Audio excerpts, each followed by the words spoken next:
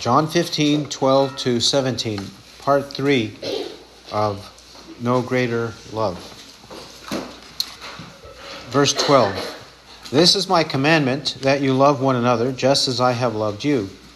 Greater love has no one than this, that one lay down his life for his friends. You are my friends, if you do what I command you. No longer do I call you slaves, for the slave does not know what his master is doing. But I have called you friends, for all things that I have heard from my Father, I have made known to you. You did not choose me, but I chose you and appointed you, that you should go and bear fruit, and that your fruit should remain, that whatever you ask of the Father in my name, he may give it to you. This I command you, that you love one another. Amen. Let's pray, shall we?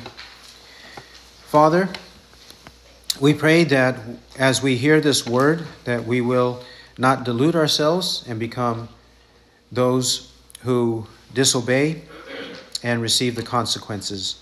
But Lord, may we obey what your word says. May we with great joy do what your word says and fulfill this noble term, this noble name that you have granted to us, that we might be called your friends. Thank you, Father, for this privilege. Thank you for saving us. Thank you for your grace. And may your grace continue to work in us, that we might live up to this name. We want to please you. We love you. And we pray that you will continue to enable us, work in us that which is pleasing in your sight. In the name of Christ. Amen. Our Lord has, in this discourse, this long discourse before he is arrested, he has been encouraging us to love each other among many things. And we have already seen in verse 12 that this commandment, the sole single commandment, is the focus, to love each other the way that Christ loved us. This we've seen has to do with God boiling it down to one simple commandment. Though there are other commandments, the greatest commandment, and the way to fulfill the greatest commandment, to show proof that we truly love God, is to truly love one another. And this love will manifest itself in many and assorted ways. But the ultimate way, in verse 13, is by laying down our lives for each other. If soldiers, police officers, and others lay down their lives for their countrymen, why can't we do so for one another, since we belong to the heavenly city, we belong to the heavenly country, we are citizens of heaven, and we belong to each other in the family of God. But not only that, but he calls us in verses 13, 14, and 15, he calls us friends, in order to arouse within us this desire, as true friends do with each other, to be very dedicated to one another. He calls on us as friends in this way to love and serve one another. Verse 13, greater love has no one than this, that one lay down his life for his friends. Verse 14, you are my friends if you do what I command you. And 15, a contrast is made between slaves and friends. A contrast in 15. No longer do I call you slaves, for the slave does not know what his master is doing. But I have called you friends, for all things that I have heard from my Father, I have made known to you. Friends. He's calling us now this name because he wants us with this name to understand the implications of it. Both first in relation to God, between ourselves and God, and then if we are in proper friendship with God, we will be and ought to be in proper friendship with one another. Verse 14, he first says, you are my friends. Well, that is a good statement. That is a kind statement. That's a statement that we would all want to hear. We have a loving and kind, gracious Savior, mediator, Redeemer for us, and he calls us friends. You are my friends. That part is very well and good. we all would want to, should want to, be called the friends of Christ. In the Scripture, the perfect and model example of this, because the Bible uses it in relation to him, is Abraham. It's Abraham. In Isaiah 41, verse 8, Abraham is called the friend of God. Isaiah 41, verse 8. But you, Israel, my servant, Jacob, whom I have chosen, descendant of Abraham, my friend. The Lord calls Abraham my friend. Further, 2 Chronicles 20, verse 7. The book of 2 Chronicles, chapter 20, verse 7. Many years later, after the time of Abraham, not only does Isaiah, but Jehoshaphat acknowledges this. Chapter 20, verse 7. Did you not, O our God, drive out the inhabitants of this land before your people Israel, and give it to the descendants of Abraham, your friend, forever? He's called the friend of God. Furthermore, in James chapter 2, James 2, verse 23, 2:23, and the scripture was fulfilled which says, and Abraham believed God, and it was reckoned to him as righteousness, and he was called the friend of God. So Abraham is the friend of God. And so if we are to be the friend of God, then our faith should be like the faith of Abraham's. That is, an enduring faith, an obedient faith, a faith that trusts in God, trusts in the promises of God, anticipates the world to come, the life to come, because he considered himself a stranger and alien on the earth, according to Hebrews 11:13-16. In Hebrews 11, Abraham, Isaac, Jacob, and all of the forefathers of the faith, they considered themselves strangers in this world, but citizens of heaven. And as such, they were the friends of God. We have to also clarify, when it says that you are my friends, it does not mean that God needs us. It doesn't mean God needs us as friends. It means God chooses to relate to us as a friend. But we, in truth and in reality, we do need God as our friend. God cannot be our foe. He cannot be our enemy, our adversary. God cannot be that for us to have a right relationship with Him with eternal life. That is impossible. God doesn't need us as a friend, but He treats us like a friend. We need Him as a friend. We need to be in a good, friendly, kind relationship with Him. That's what we need. That's why Abraham is called that. That's why we need to be called that. Not only was Abraham called that, but Moses was. Not in this explicit way as it was with Abraham, but in similar ways. Look first at the book of Exodus. Exodus chapter 25. And we'll see from these examples of Moses how it bridges the gap between Abraham, Moses, and us. Exodus 25, 21-22. Exodus 25, 21-22. And you shall put the mercy seat on top of the ark. And in the ark you shall put the testimony which I shall give to you. And there I will meet with you from above the mercy seat, from between the two cherubim which are upon the ark of the testimony. I will speak to you about all that I will give you in commandment for the sons of Israel.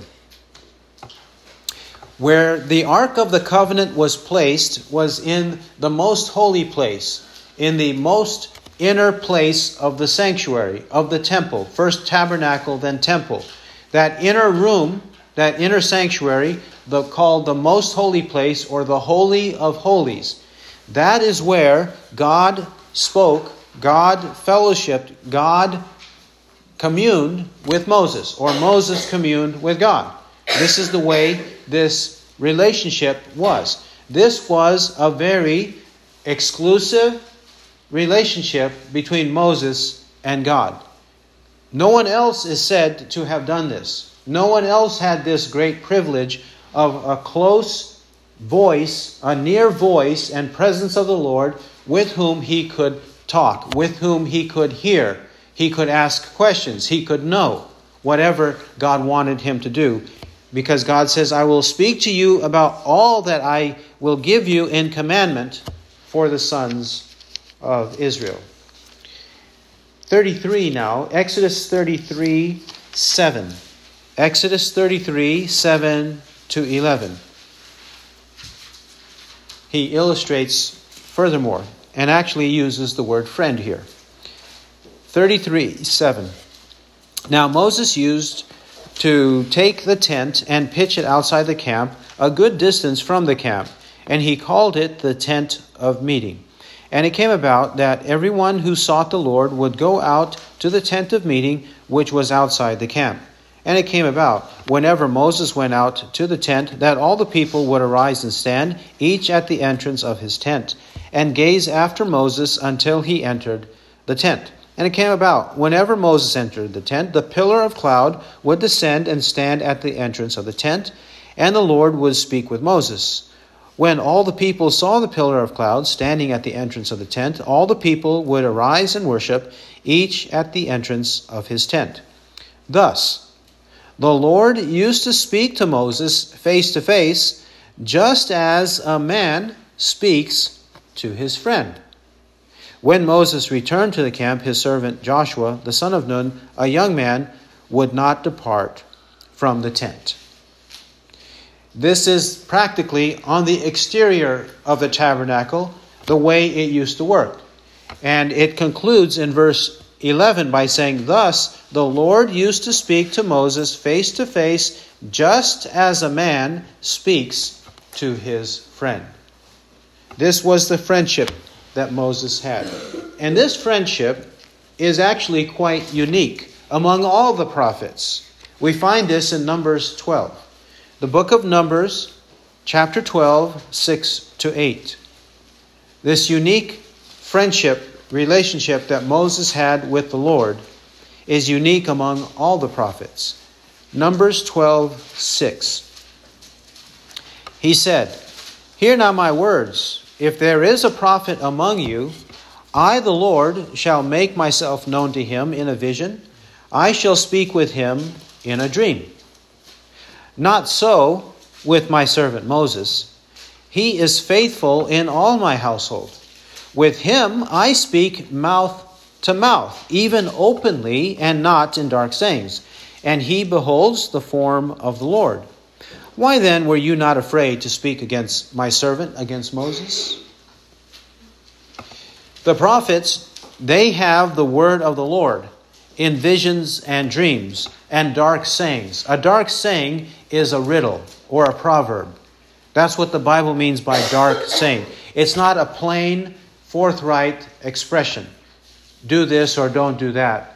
It's a dark saying. It's in a riddle, and then the prophet has to figure it out with the help of the Lord, but he has to figure it out. And then the prophet has to explain it to the people in the riddle or in the proverb, and then the people have to figure it out what it means. Or as we say more commonly in the New Testament, in a parable. Parables are dark sayings. It needs an explanation, and the Spirit of God, the Spirit of Christ, to help the hearers to understand correctly the true meaning of the parable. And that's what a dark saying is here. However, with Moses, God didn't speak that way. God spoke plainly, forthrightly.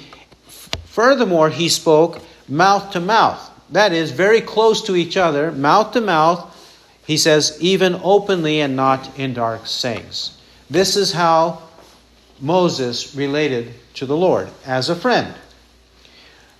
We also notice, don't forget verse 8. Verse 8 will be applicable in a few moments because Christ says, no longer do I call you slaves. Moses is here both described as a friend, but also as a servant or slave of the Lord.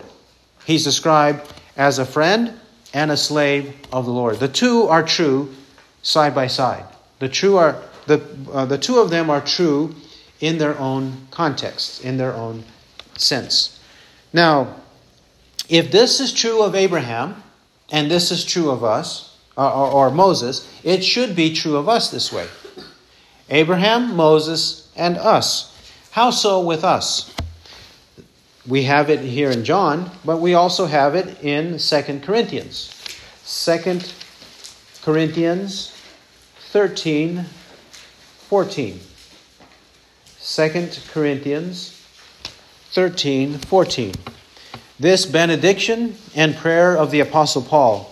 2 Corinthians 13:14 says, May the grace of the Lord Jesus Christ and the love of God and the fellowship of the Holy Spirit be with you all. Among the blessings we have the fellowship of the Holy Spirit, communion of the Holy Spirit, relationship with the Holy Spirit, communication with the Holy Spirit, the Spirit to us and us to the Spirit, as a man with his friend. Fellowship with the Holy Spirit who dwells in us. Of course, the Bible doesn't mean it in the charismatic way, charismatic or Pentecostal way. It doesn't mean it that way. This fellowship of the Spirit is by means of the Word of Christ. That's how the Spirit communicates with us and assures us of the love of God. But also, we have 1 John chapter 1. 1 John 1:1-4. This fellowship between friends. 1 John 1:1-4. What was from the beginning, what we have heard, what we have seen with our eyes, what we beheld and our hands handled concerning the word of life. And the life was manifested, and we have seen and bear witness and proclaim to you the eternal life which was with the Father and was manifested to us. What we have seen and heard, we proclaim to you also, that you also may have fellowship with us. And indeed, our fellowship is with the Father and with his Son, Jesus Christ. And these things we write so that our joy may be made complete. The fellowship that the apostle wants for the church, for all the churches, is to have alongside the apostles. And what is this relationship that the apostles have? They have it with the Father and the Son. That is, Father, Son, and Holy Spirit. Abraham, Moses, the apostles, and the church. We're all encouraged to have this relationship, friendship with God. Yet, Christ said in verse 14, John 15:14, this is true of us if you do what I command you. It's impossible to have this communion, this fellowship, friendship, relationship with God and one another if we don't do what Christ commanded us to do. If we're not loving each other and all the implications of loving each other. It is another if-then clause, if-then sentence. If you do what I command you, then you are my friends. Or as he fronted you are my friends, to put the hope and the anticipation in front of us, he says, you are my friends if you do what I command you.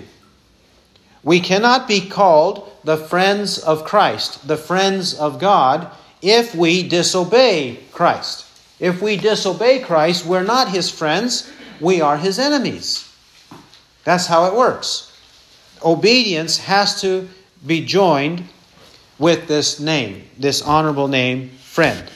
Obedience. He's been speaking of obedience to his commandments. John 14:15. If you love me, you will keep my commandments. John 14:21. He who has my commandments and keeps them, he it is who loves me. and he who loves me shall be loved by my Father, and I will love him and will disclose myself to him. Obedience in terms of fruit, or fruit as an example of obedience, he says this in John 15. In John 15, verse 4. 15:4. Abide in me and I in you, as the branch cannot bear fruit of itself unless, this is the condition, unless it abides in the vine. So neither can you unless you abide in me. I am the vine, you are the branches. He who abides in me, and I in him, he bears much fruit. For apart from me, you can do nothing.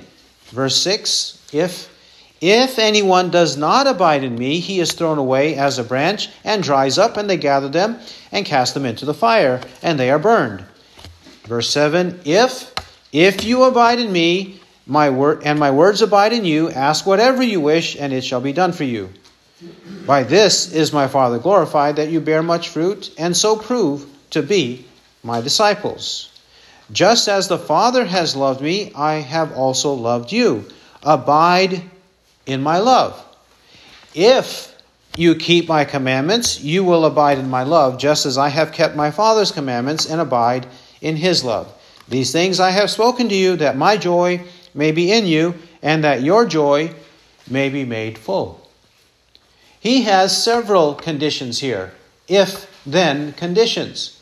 And this all relates to obedience. If obedience is manifested in our life, then we can truly have this honorable term or name, friends, spoken of us. We would be the friends of Christ. Only if obedience matches the name. He does not mean that we all automatically will have perfect obedience. This is not the subject matter at hand. He's not talking about that. But he is describing the fact that we ought to be striving for it. Like Matthew 5:48. Therefore you are to be perfect as your heavenly Father is perfect. So then, we may be his friends. We are called his friends if we do what he commands us. Verse 15. Verse 15. No longer do I call you slaves, for the slave does not know what his master is doing. But I have called you friends, for all things that I have heard from my Father, I have made known to you. He does not call us slaves any longer. What does Christ mean by this? In what sense does he mean that he does not call us slaves?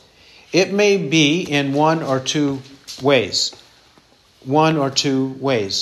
One, he may be referring to us as slaves of sin, because when we were slaves of sin, like he said in John 8, when he said that whoever commits sin, everyone who commits sin is the slave of sin, John 8:34.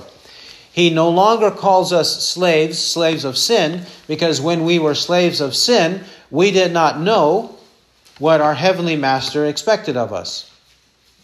We didn't know. We didn't care to know. But now that we're no longer that, we are his friends. We therefore know what the will of the master is in heaven. That may be one way to take it. Another way to take it is, no longer do I merely or exclusively call you slaves right now, currently. Currently, I don't only or merely call you slaves. I have an additional name for you, and that name is friends. We may also take it that way. If we take it one of these ways or both of these ways, it matches the rest of Scripture, and it does not violate this verse.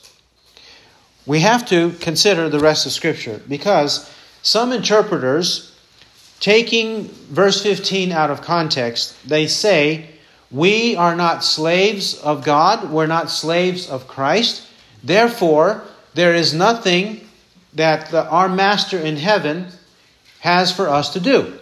There's no obedience. There's nothing to follow. We should not look at God or Christ as a master. That's cruel. That's cruel and unusual punishment. That's not right. Nobody is a slave of anybody, especially in free countries. In free countries, nobody should be a slave, and we shouldn't even use that in a positive way. That's the way many, many interpreters take verse 15. We are not slaves in any sense to God, especially Christ, since Christ is always in their mind a very loving Christ, in a very unbiblical way, loving Christ. But that cannot be our interpretation. Why is it that we cannot say there is no way that currently that we have to or should remove this word slave to identify our life, our Christian life? As Christians, as regenerated individuals, born-again individuals, can we still in some way call ourselves slaves of Christ? And shall we call our Lord Christ, our Master? Is it right and good for us to refer to Him as our Master, so that implies we must obey Him? We must know His will and do His will. Is that true of us currently, post-conversion, after we have embraced Christ by faith and repentance? Yes. Now, let's seek to show that and to prove that indeed we have to follow Christ as our Master. Let's just go in canonical order from the book of Matthew. Matthew chapter 25, verse 21. Matthew 25, 21.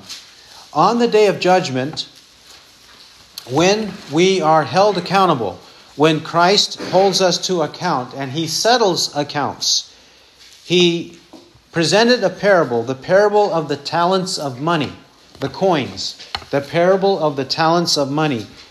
What does He say to the slaves who did well? 25:21. His master said to him, "Well done, good and faithful slave. You were faithful with a few things. I will put you in charge of many things. Enter into the joy of your master." We'll read to 23. The one also who had received the 2 talents came up and said, "Master, you entrusted to me 2 talents. See, I have gained 2 more talents." His master said to him, "Well done, good and faithful slave. You were faithful with a few things. I will put you in charge of many things. Enter into the joy of your master." This is on the day of judgment. And normally when this passage is cited, it's often not quoted verbatim. And some translations of the Bible render it good and faithful servant. And often when preachers are preaching and alluding or referring to this passage, they will refer to the people of God who were faithful as good and faithful servant. They avoid the use of the word slave because the word slave has a bit of a sting to it, especially because of history, world history and U.S. history. It has a sting to it. And that's why they avoid it. They don't like it because of history, and they don't like it because of its Christian contemporary implications. So they avoid the word slave. But it is the word in the Greek language, and some translations correctly render it as slave. Slave. Good and faithful slave. When then is Christ calling us slave? He's calling us slave on the day of judgment in heaven. That must mean it's not wrong to be considered the slave of Christ, if He's calling us that, because we end up being called good and faithful slave. Next, we go to Romans 6. Romans 6:15. Romans 6:15 to 23. This chapter entails the abuse of the word grace. Grace. People abuse and distort the biblical meaning of grace, love, and other virtues like this. And so the apostle addresses this abuse, this distortion of the word grace. We pick it up in verse 15, 6:15. What then? Shall we sin because we are not under law but under grace? May it never be.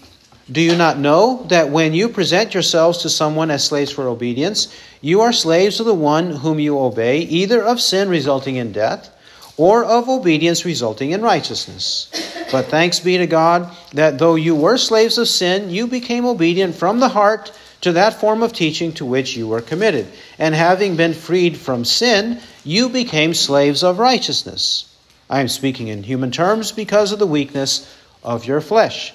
For just as you presented your members as slaves to impurity and to lawlessness, resulting in further lawlessness, so now present your members as slaves to righteousness, resulting in sanctification.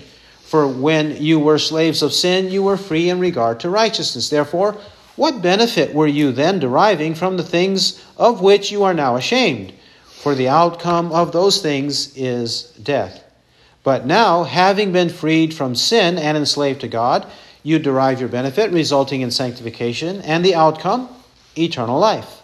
For the wages of sin is death, but the free gift of God is eternal life in Christ Jesus our Lord. Sin produces death. Sin produces death in verse 16 also. Sin resulting in death. But the opposite of that is to obey, resulting in righteousness. He uses this metaphor of slavery in verse 16, slaves for obedience. Verse 17, slaves of sin. Verse 18, slaves of righteousness. Verse 19, slaves to impurity and to lawlessness, resulting in further lawlessness. Verse 19 also, slaves to righteousness, resulting in sanctification. Verse 20, slaves of sin. Like Christ said in John 8:34, he who commits sin, everyone who commits sin is the slave of sin.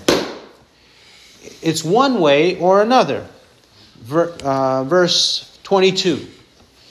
But now, having been freed from sin and enslaved to God, you derive your benefit, resulting in sanctification and the outcome, eternal life. When we were slaves of sin, only death awaited. Now that we are enslaved to God, we have benefit, sanctification, outcome of eternal life. Doesn't he say? Slaves to righteousness. And then finally he says in verse 22, enslaved to God. When we are enslaved to God, we are enslaved to God like a loving master. Not a brutal, cruel, dictatorial master, but a loving master who does still issue commandments. You are my friends if you do what I command you. He still issues commands, but these commands are from a loving master to a compliant, humble slave. Not a slave who's like a wild ox, but a slave who is like a domesticated ox, a tamed ox. That's the way we are in our relationship to God.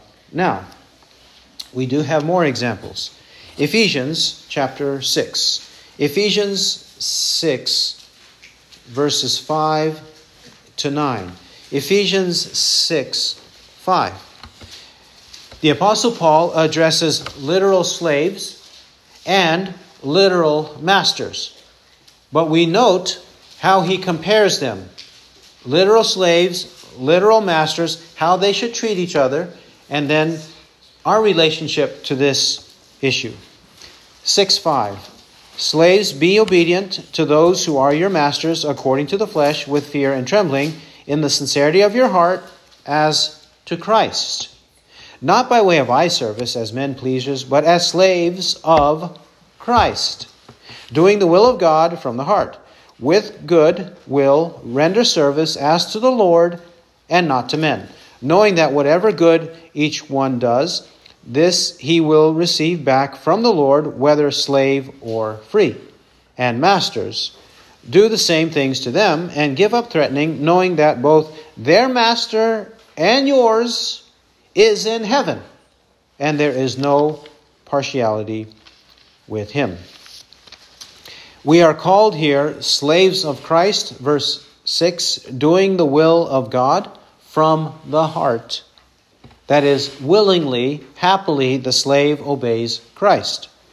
And in verse 9, both earthly slaves and earthly masters have a master in heaven.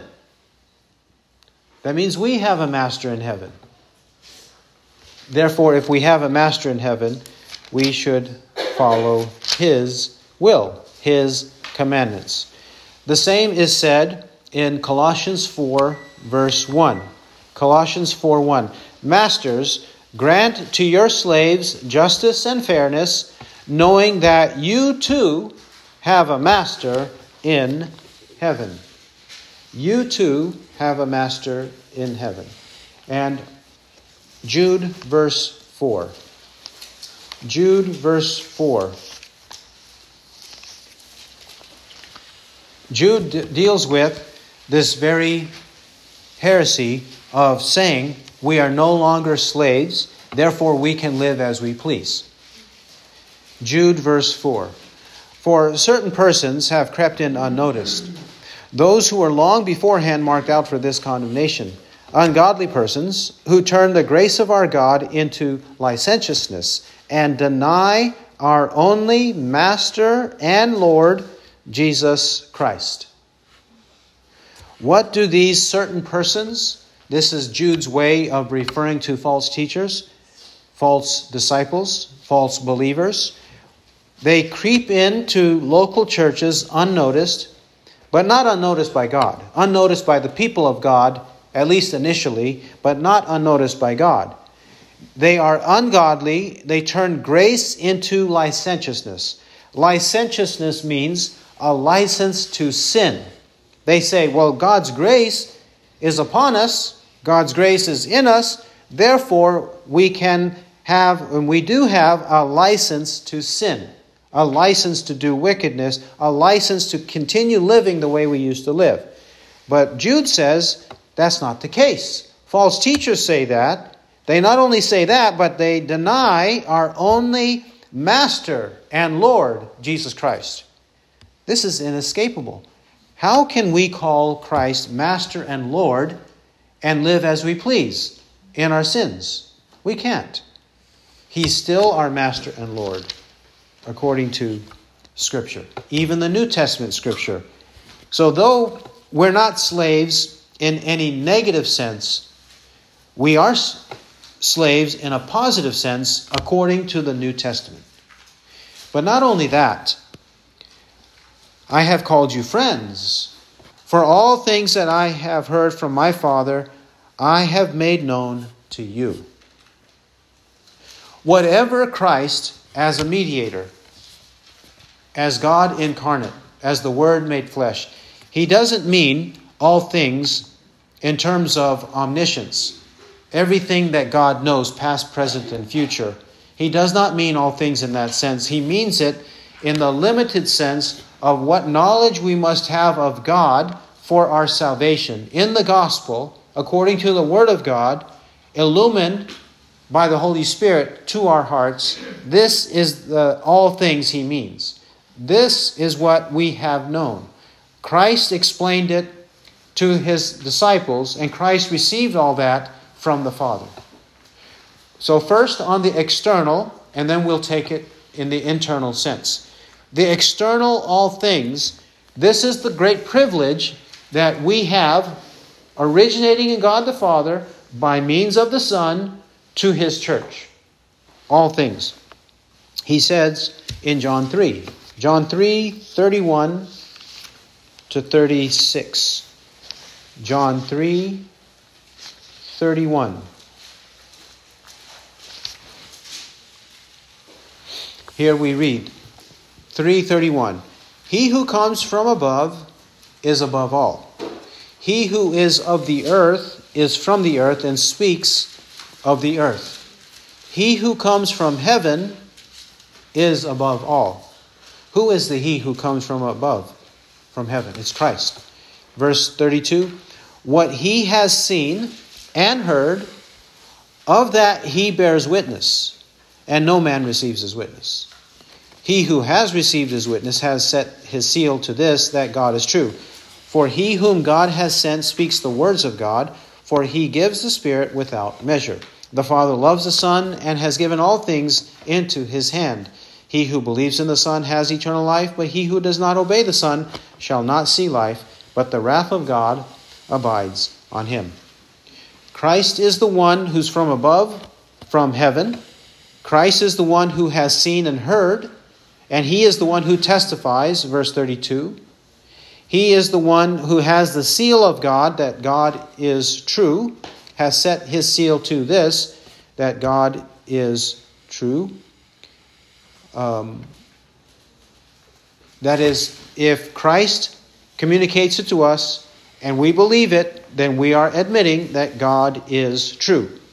And then 34, he whom God has sent speaks the words of God. The Son speaks the words of the Father. And also the Son gives the Spirit without measure. The Father loves the Son, has given all things into his hand. What are these all things? Verse 36. He who believes in the Son has eternal life, but he who does not obey the Son shall not see life, but the wrath of God abides on him. The gospel. That is the all things that he gives to us. Chapter 12 also. 12:44. John 12:44. And Jesus cried out and said, he who believes in me does not believe in me, but in him who sent me. And he who beholds me beholds the one who sent me. I have come as light into the world, that everyone who believes in me may not remain in darkness. And if anyone hears my sayings and does not keep them, I do not judge him, for I did not come to judge the world, but to save the world. He who rejects me and does not receive my sayings has one who judges him. The word I spoke is what will judge him on the last day. For I did not speak on my own initiative, but the Father himself who sent me has given me commandment what to say and what to speak. And I know that his commandment is eternal life. Therefore, the things I speak just as the Father has told me. Whatever words Christ preached and informed and guided the apostles to write, these are the words that are delivered into the world that produce eternal life. They came from the Father to the Son to his apostles and then to us. The gospel. So these words of the gospel, the truths of the gospel, whatever is necessary for our salvation and sanctification, whatever, that has been clearly revealed to us as the friends of Christ. That's the external part. That is the hearing of the word of Christ. But then there's an internal component to it also. The internal component. In John, Christ quotes Isaiah and Jeremiah. John 6:45. The internal, secret, mysterious work of the Holy Spirit, John 6:45. It is written in the prophets, and they all shall be taught of God. Everyone who has heard and learned from the Father comes to me.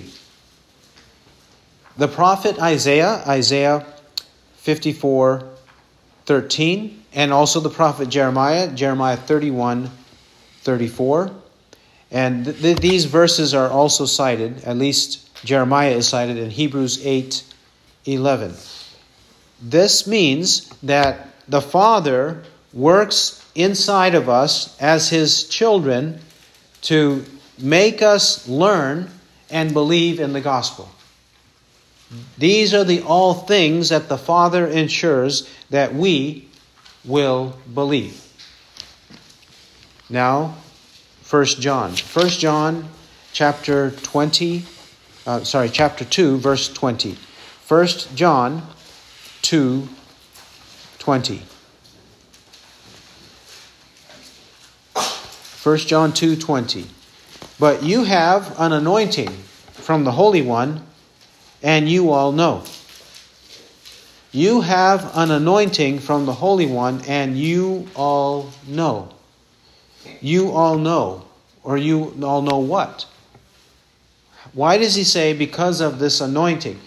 The anointing is the work of the Holy Spirit. Because we have this anointing of the Spirit, we all know. Verse 27. Verse 27.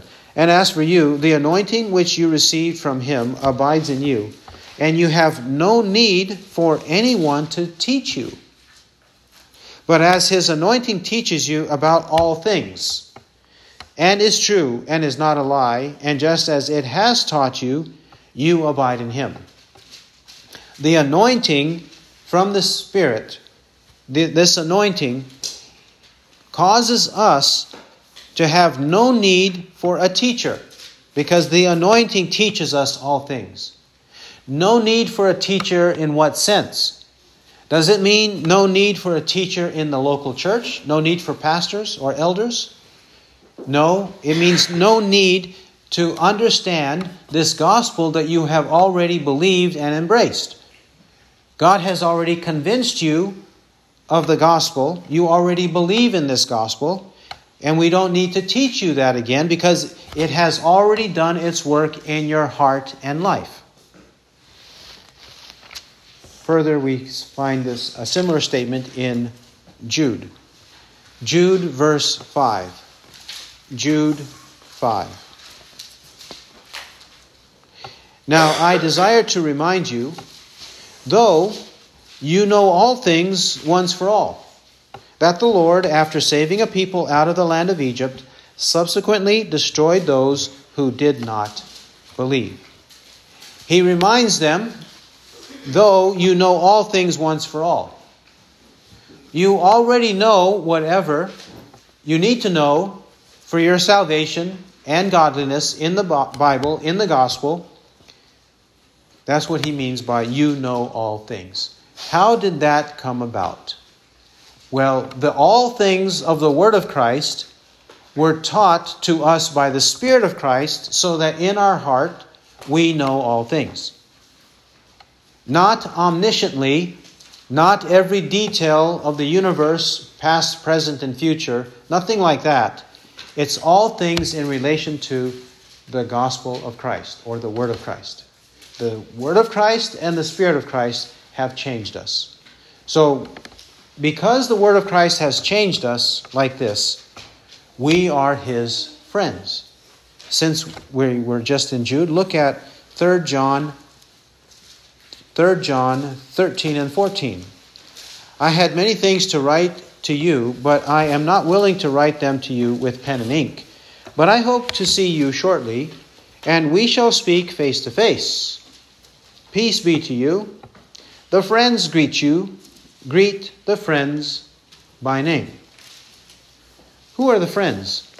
The friends from one church or other churches greeting the friends of these other ones. So friends greeting friends from church to church or churches to churches. He's using the terminology of John 15. So we are friends, privileged to hear the word of Christ and have the Spirit of Christ work in us to redeem us. But we should also ask further, though we have been asking this question, how does it look? How is this manifested in daily life in the local church? And for that, let's go to Philippians. Philippians chapter 2. Philippians chapter 2.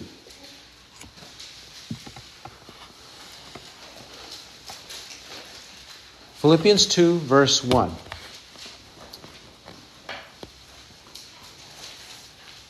If therefore there is any encouragement in Christ, if there is any consolation of love, if there is any fellowship of the Spirit, if any affection and compassion, make my joy complete by being of the same mind, maintaining the same love, united in spirit, intent on one purpose. Do nothing from selfishness or empty conceit, but with humility of mind, let each of you regard one another as more important than himself.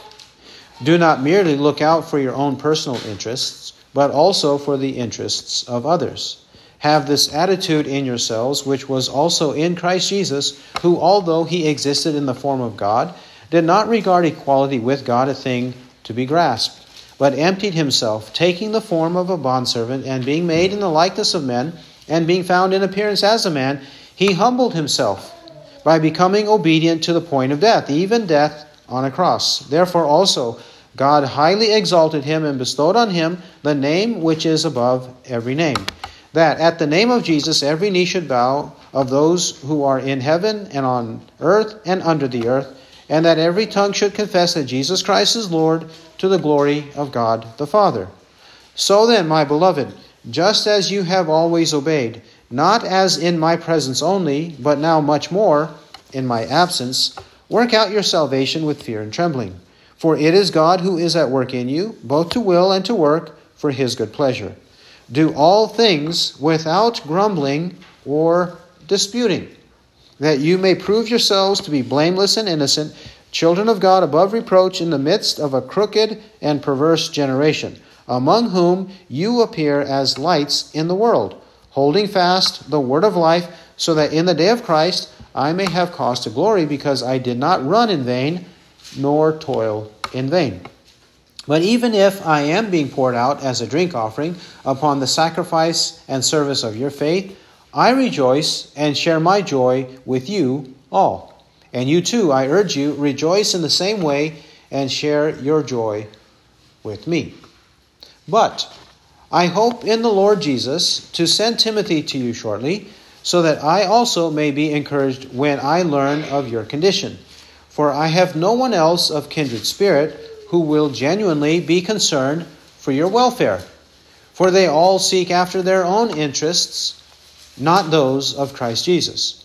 But you know of his proven worth, that he served with me in the furtherance of the gospel like a child serving his father.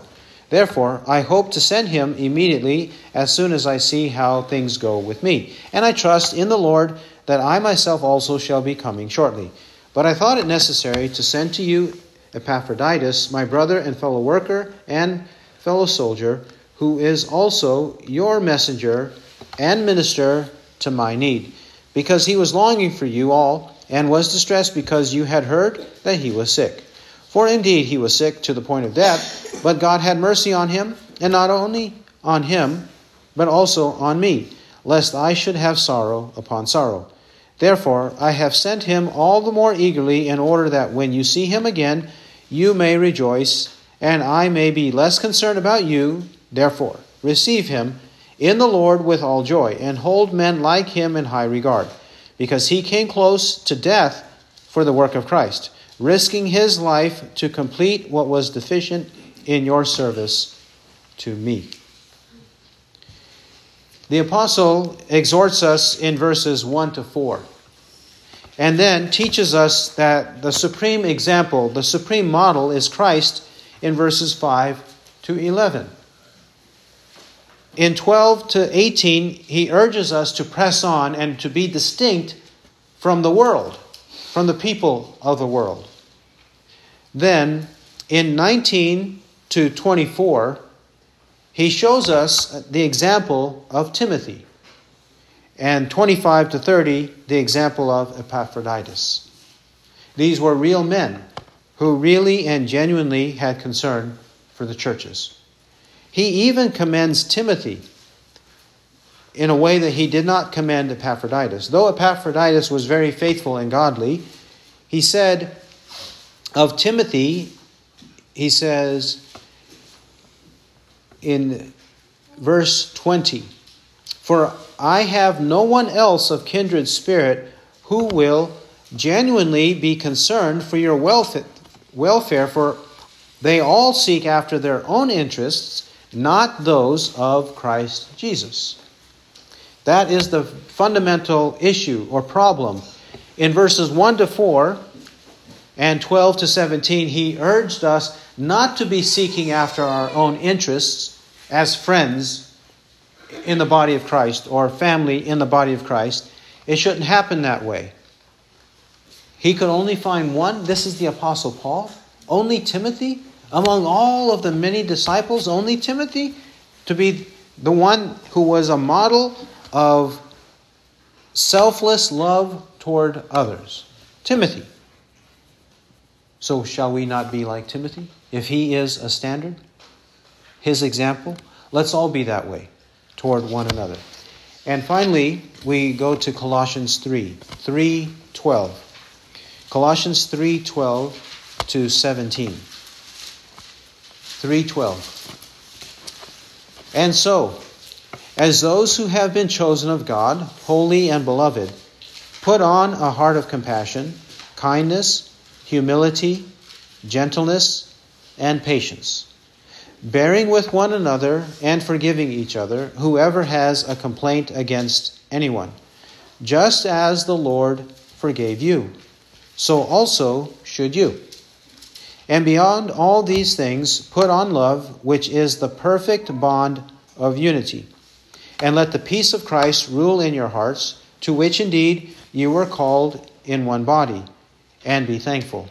Let the word of Christ richly dwell within you, with all wisdom, teaching and admonishing one another with psalms, hymns, spiritual songs, singing with thankfulness in your hearts to God.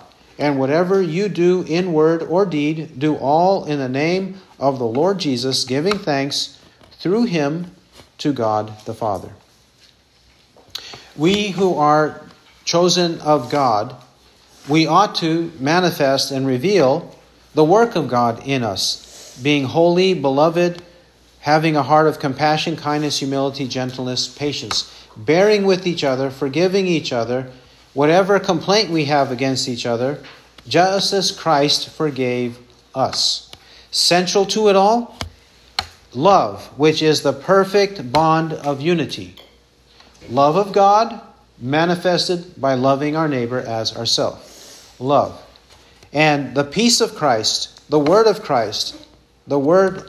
Christ working in us so that we help by encouraging and admonishing one another, all in the name of Christ, giving thanks to God the Father. Let's be this way. He who has ears to hear, let him hear what the Spirit says. Amen.